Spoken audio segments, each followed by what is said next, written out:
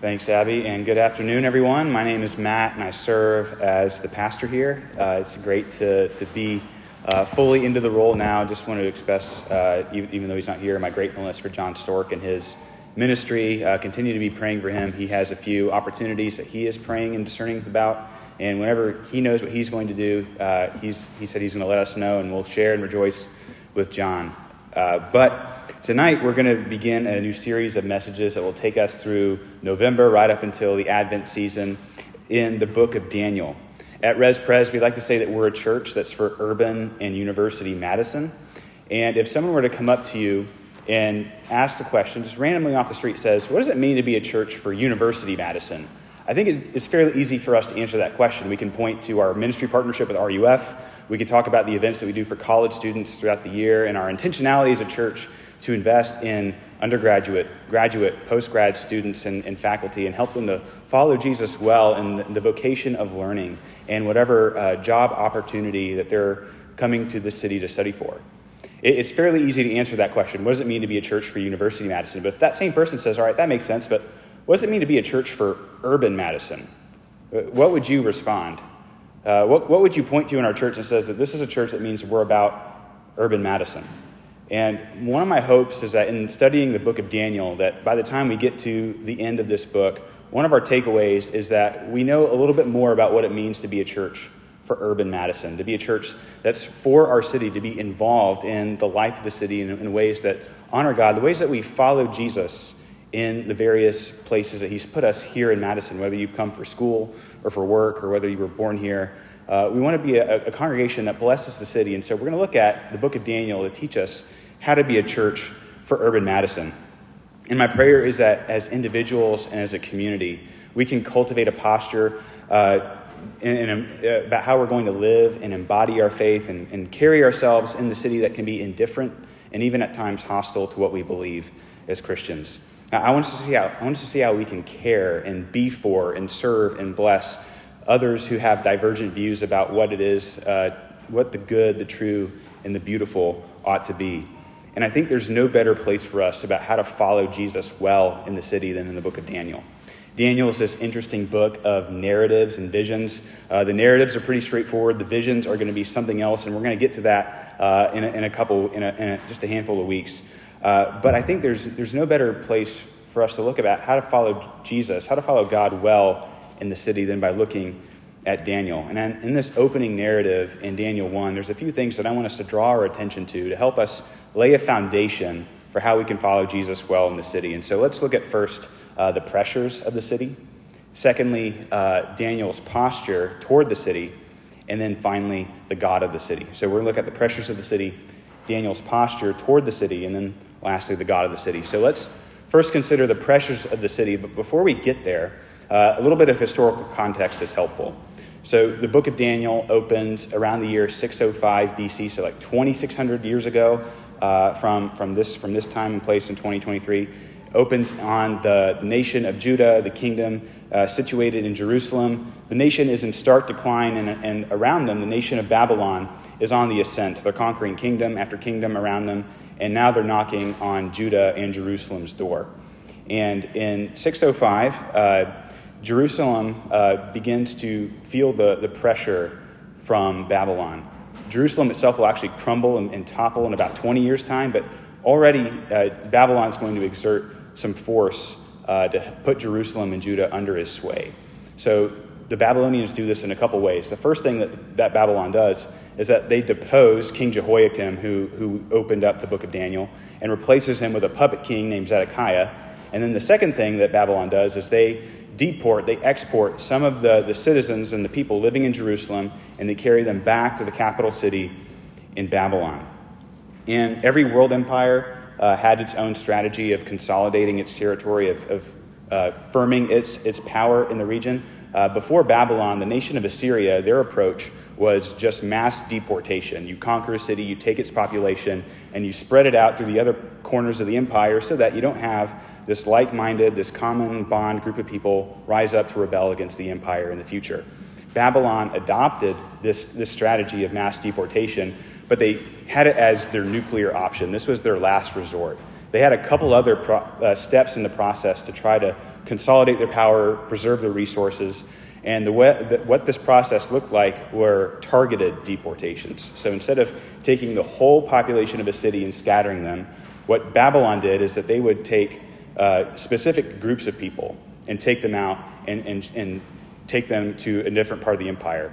So the first deportation is actually what we read about in Daniel, and this was the deportation of the professional class. So this was the nobility, those of royal birth, those who had skills. They were artisans, they were professionals. Think of like the upper layer of society. Babylon took those individuals out of the city and took them to Babylon, where they were going to be re-educated in the wisdom, the cultures, the customs, the glories of Babylon. And Babylon's hope in this was twofold. On the one hand, Babylon sought to see their own status elevated by bringing in the best of the best from the nation they conquered, the brightest minds, the sharpest intellects, the most influential, to raise their own status and authority and power, increase their own wealth and privileges. And on the other hand, the hope is that in re-educating the professional class and baptizing them in Babylonian culture, that these individuals would then become spokespeople, mouthpieces for the kingdom of Babylon, that they would return home and see and tell their countrymen, look at me, look at how much better Babylon has made my life. It can happen for you too. Just submit to Babylon and everything will go well with you. And so this is what happens here in Daniel chapter 1. The professional class are taken away from Jerusalem and they're brought to Babylon. And all in a way for Babylon to avert a military intervention, which eventually does happen. And so with this context in mind, it's easy for us now to see some of the pressures that Daniel and his friends experienced. They experienced what we could call the hard pressures, the pressures of deportation, of being unwillingly ripped away from their home, their family, the religious community. But they also experienced what we could call soft pressures. The soft pressures is what I want us to draw our attention to. Daniel chapter 1 picks up on what these soft pressures were. If you jump down to verses 4 and 5, you see what these soft pressures are. The first off is that Daniel and his friends are offered rich food and wine from the king's table, right? They're given the life of luxury. And then they are educated in the best school of the world. Imagine that being given a full ride to Harvard or an Ivy League or UW, if that was your dream school. And then they were given the promise of high earning, significant employment upon their graduation. And all they had to do to get these things, life of luxury, good education, high earning job, was to just go along with the Babylonian story, to embrace life in Babylon, to become a champion of its culture and its values. And the Babylonians go so far even to rename the Jewish exiles in order to help them to expedite the process of them shedding their religious identities, helping them leave their faith at the door as they walk into life in Babylon. In the Bible, names often have religious significance. So Daniel is a name that means God is my judge. And then he's renamed Belteshazzar, which means Bel is my God, Bel being one of the Babylonian gods. Mishael is a Hebrew name that means who is like Yahweh, who is like the Lord. And he's renamed Meshach, who is like Aku. Aku is another one of the Babylonian gods. And in all sorts of different ways, Daniel and his friends are experiencing the soft pressures to conform to the way of Babylon, to find their new identity, to find their joy, the good life in what Babylon offers, and to leave their identity as being part of God's people behind, to assimilate to the culture of the world, to embrace the stories and values of the dominant culture that they've come into.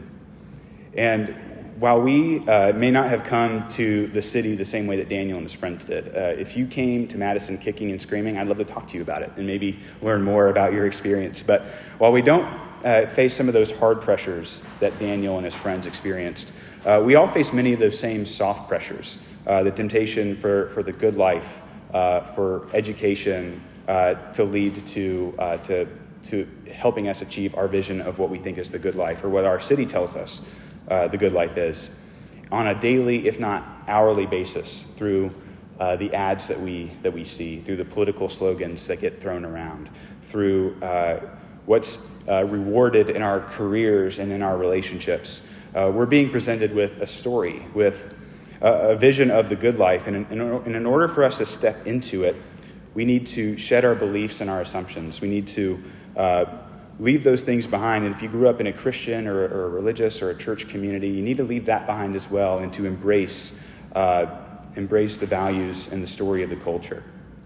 And so in order for us to help us better spot what those things might be, what are the narratives or the values of our culture, here's a couple that I've been reflecting on this past week that I think that if we buy into these stories, these values 100%, that we might have assimilated to the story of Madison, to the story of Western civilization.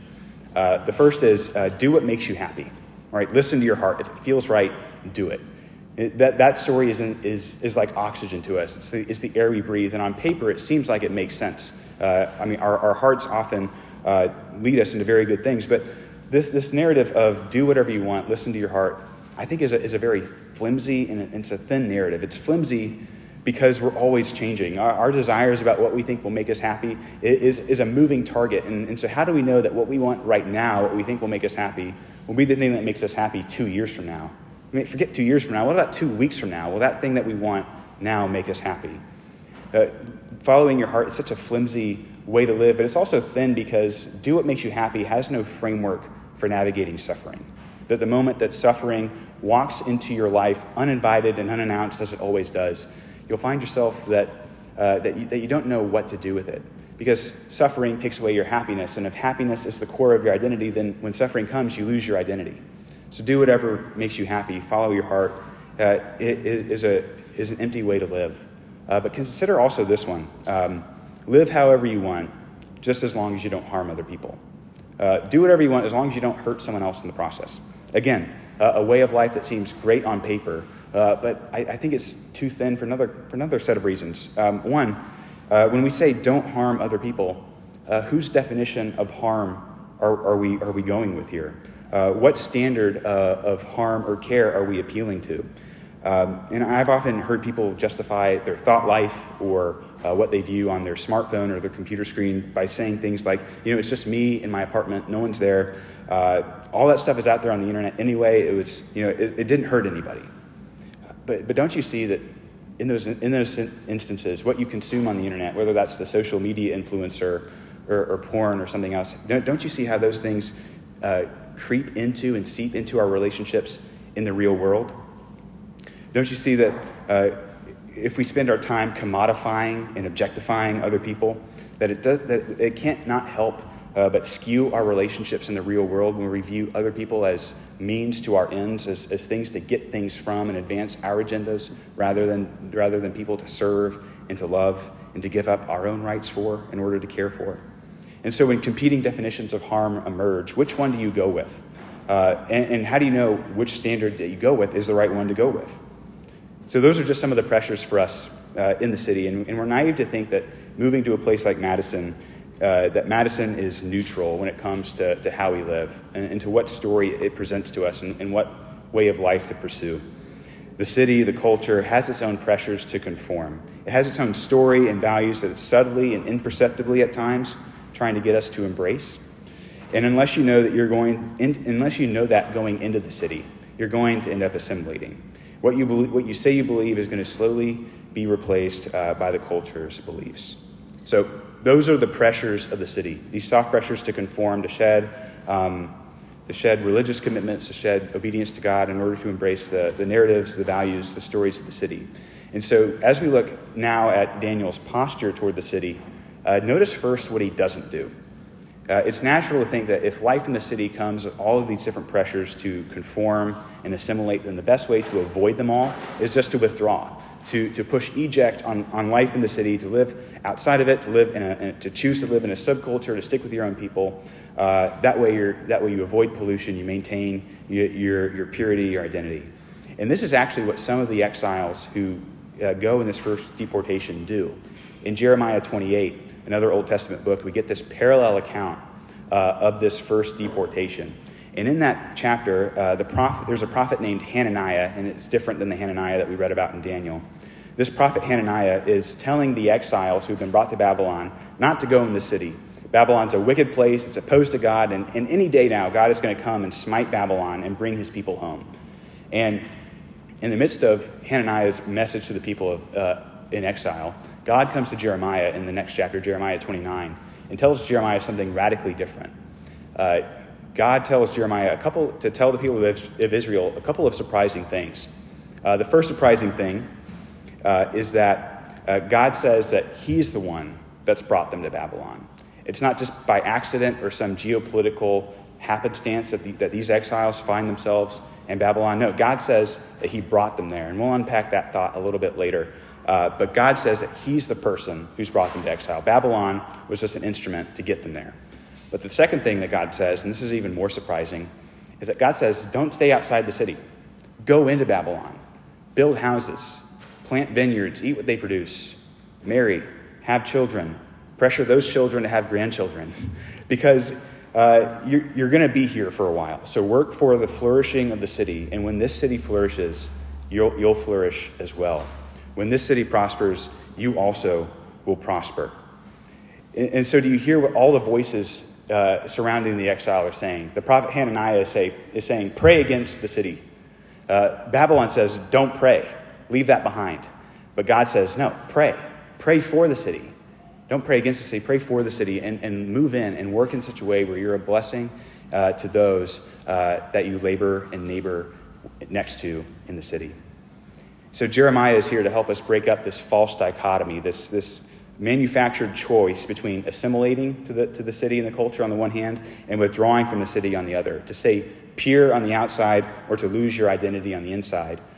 Jeremiah says that both can be true. You can move into the city and maintain your identity, and you can stay pure in the midst of it. See, God says that we can do both, and in fact, it's imperative that we actually do both. That we be part of the city, that we are involved in the life of Madison or Babylon or wherever God has placed us if we're following him. And this is the posture that Daniel embraces. He doesn't stay outside of Babylon and withdraw. And as verse 8 shows us, Daniel doesn't completely go on with the assimilation program either. Daniel draws a line in verse 8, and he draws it with food. And while we're not given the exact reason why Daniel draws a line, we can assume in reading other parts of the Old Testament that Daniel maybe abstained because the food was against Jewish dietary laws, or maybe more likely, in the ancient world there was no butcher, and so all the meat came by way of the temple, which meant that the meat was often sacrificed to another god, to an idol. And so maybe Daniel abstains because he knows the meat is sacrificed to a god that isn't his God. And so Daniel sees what's going on, and then he resolves. He makes a deliberate, conscious effort to be in Babylon, but not of Babylon. To be in the world, but not of the world. In a way, he embraces his two names. He is both Daniel, God is my judge, the Lord is my judge, and he's Belteshazzar, I'm here to serve the city, but I'm only going to serve the city because my identity is in God. So he embraces those two names. Or to frame it in the way that maybe the church father Augustine might frame it, Daniel chooses to be a faithful resident of the city of God while laboring and working in the city of man. That he has devoted his life to the heavenly city even while he finds himself in the earthly city. And so these are the things that Daniel and his friends go along with. They learn the language. They go to Babylon University, graduate top of their class. But Daniel and his friends don't fully buy into the conformity project. They say that Babylon has good things to offer us that we can use and learn and grow in the world that God has made. But there are certain things that we will not do. We will not compromise our integrity. We will not lose our devotion to God because he comes first. And we're going to see how this plays out in the rest of Daniel going forward. And it's on this point of Daniel's posture here, what we could call faithful presence. It's not assimilation. It's not withdrawal. He's being faithfully present in and among the people. We could say at least two more things about it.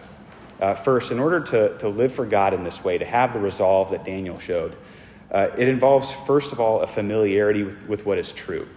Truth with a capital T, and a willingness to draw a line whenever truth is encroached upon.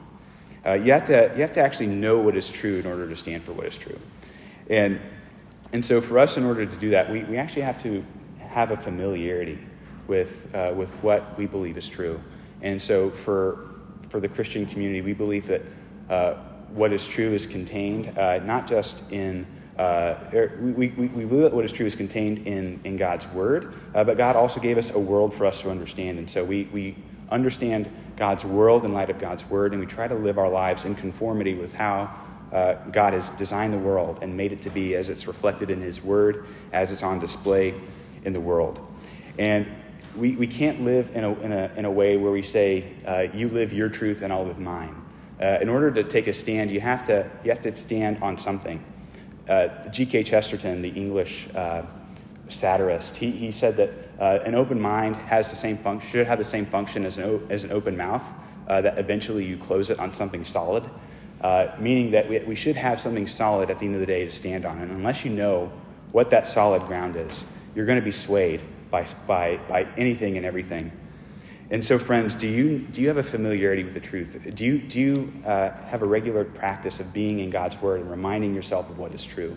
Because unless you have a familiarity with and a regular practice of immersing yourself in the truth, you're gonna settle for a lie. You're gonna fall for a misconception or a lesser truth than what God actually extends to us. And so, what we see here in Daniel is that, particularly with Daniel believes that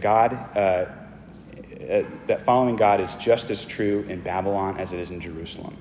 And I think one of the temptations of coming to the city is that the city gives you this narrative of freedom, that maybe when you move to a new city, you feel the desire to redefine yourself, to break free of some restraints or some ways that you were perceived in the city that you came from. But is God worth following the same way in your hometown as he is in this town?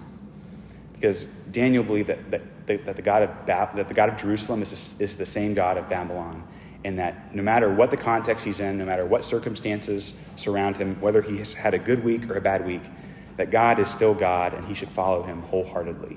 And so, friends, do we have that same posture to follow God wherever he has placed us, whether we're in our hometown or whether we're in the city? So Daniel held to what is true, but second, do you see his compassion and his graciousness as that he displays in his disagreement, in his disagreement with the Babylonian assimilation project? Daniel resolves to live out the truth, but he doesn't rub his worldview in the face of the Babylonians. He doesn't tell the chief eunuch, just tough, right? Like, I've got my way of living, you got your way of living. So I'm on the right side of history, you're on the wrong side. God's on my team, not on your team, so just deal with it. But no, notice what Daniel does. He comes to the chief eunuch with a test. He says, here's a test that will protect me and it will protect you. Test us for 10 days and you'll see my faithfulness, and that will prove that my God is king. And that's exactly what happens. Even in his resistance, Daniel is compassionate and gracious. And friends, what would that look like for us? What that might look like for us to disagree, but to disagree with others gracefully. When we're at work or at school and we have a disagreement, that we're able to draw a line but disagree with people in such a way where the people that we disagree with feel loved and cared for by us, even though we have divergent views about what is good and true and beautiful. It can be truly countercultural. In a world where we're so deeply divided, where we immediately turn our enemies into people to be destroyed, we have an opportunity as the people of God to see people, even in the midst of disagreement, as individuals to be loved, as people with souls to care for and to seek their flourishing. And this is Daniel's posture, right? It's not assimilation, it's not withdrawal, it's faithful presence. It's resolving to live as a citizen of the heavenly city, even as we reside and work in the earthly city. And it's not choosing between grace and truth, but it's being full of both grace and truth. But it's here, though, that the friction emerges, right? Daniel's posture toward the city is an example for us.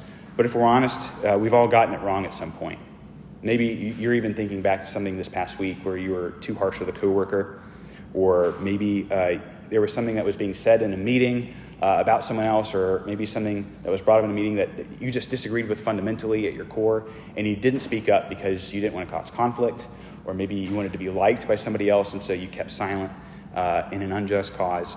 And it's in those moments where the example of Daniel is nice, but it's also crushing, because we look at what Daniel has done and we can say, how can we ever live up to that example?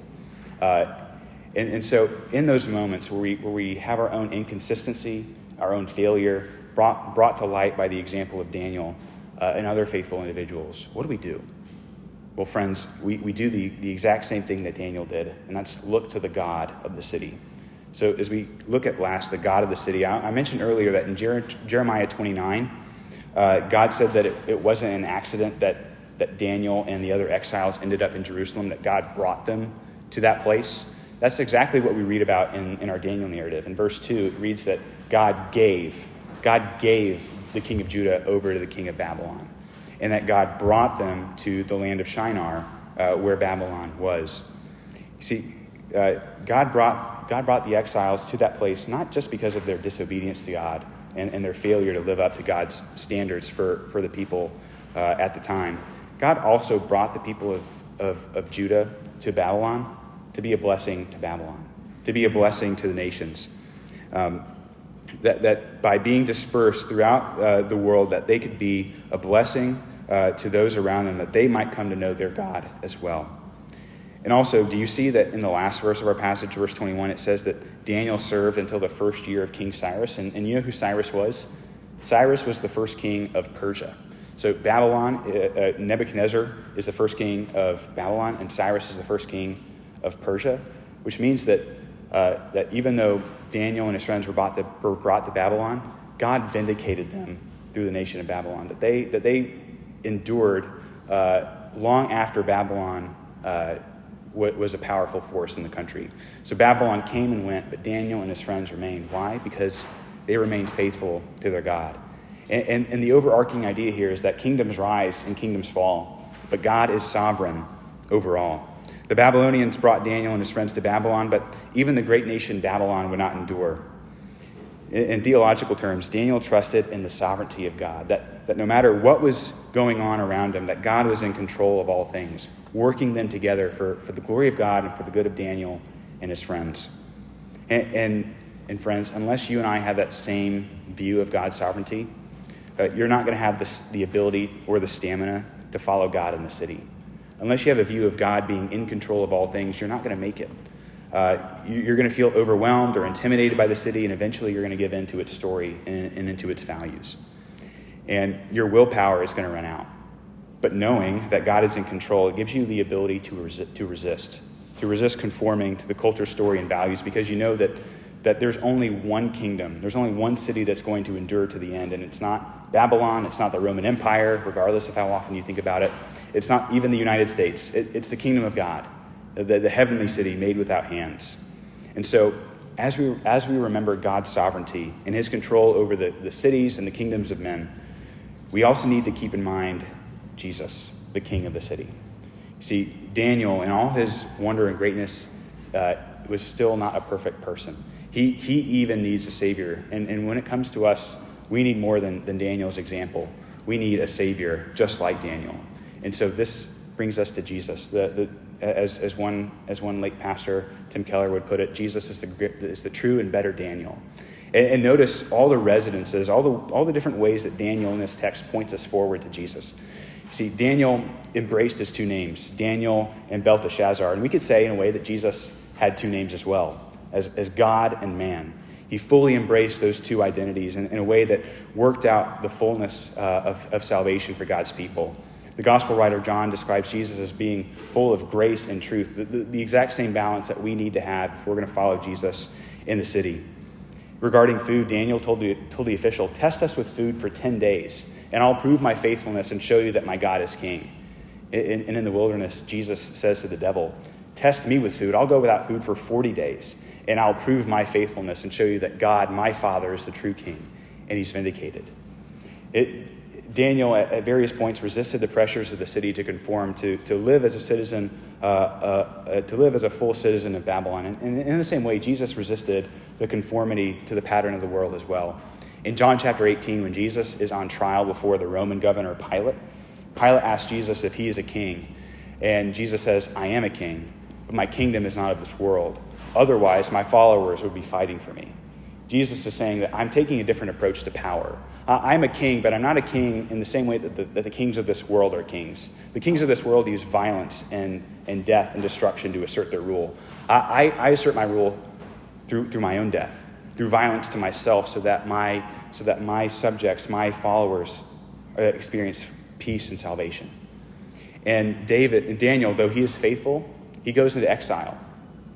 And through his faithfulness, God works to establish his plans for his people. And Jesus, we could say on the cross, the perfectly faithful one, he goes into cosmic exile, enduring all the punishment that our disobedience and our failure to live these resolved lives of integrity with God in the city. He endures all the punishment that our disobedience deserves. And in doing so, he establishes God's kingdom and salvation for all who look to him in faith. You see, as we work our way through this book, the book of Daniel, over the next couple months, let's not lose the point. The moral of the book of Daniel is not be like Daniel. Rather, the moral of the story is be like Jesus. Look to Jesus, the true and better Daniel, who has paid for all your failures, and follow him graciously, truthfully. Resolve to follow him, and he'll see you through to the end. Kingdoms rise and kingdoms fall, but Jesus is sovereign over all. Let's pray. Heavenly Father, we thank you that despite our circumstances, despite all these things that are going on in our lives that are outside our control, that you, Jesus, are still in control, that you are the true and better Daniel who has brought about our salvation through your perfect faithfulness.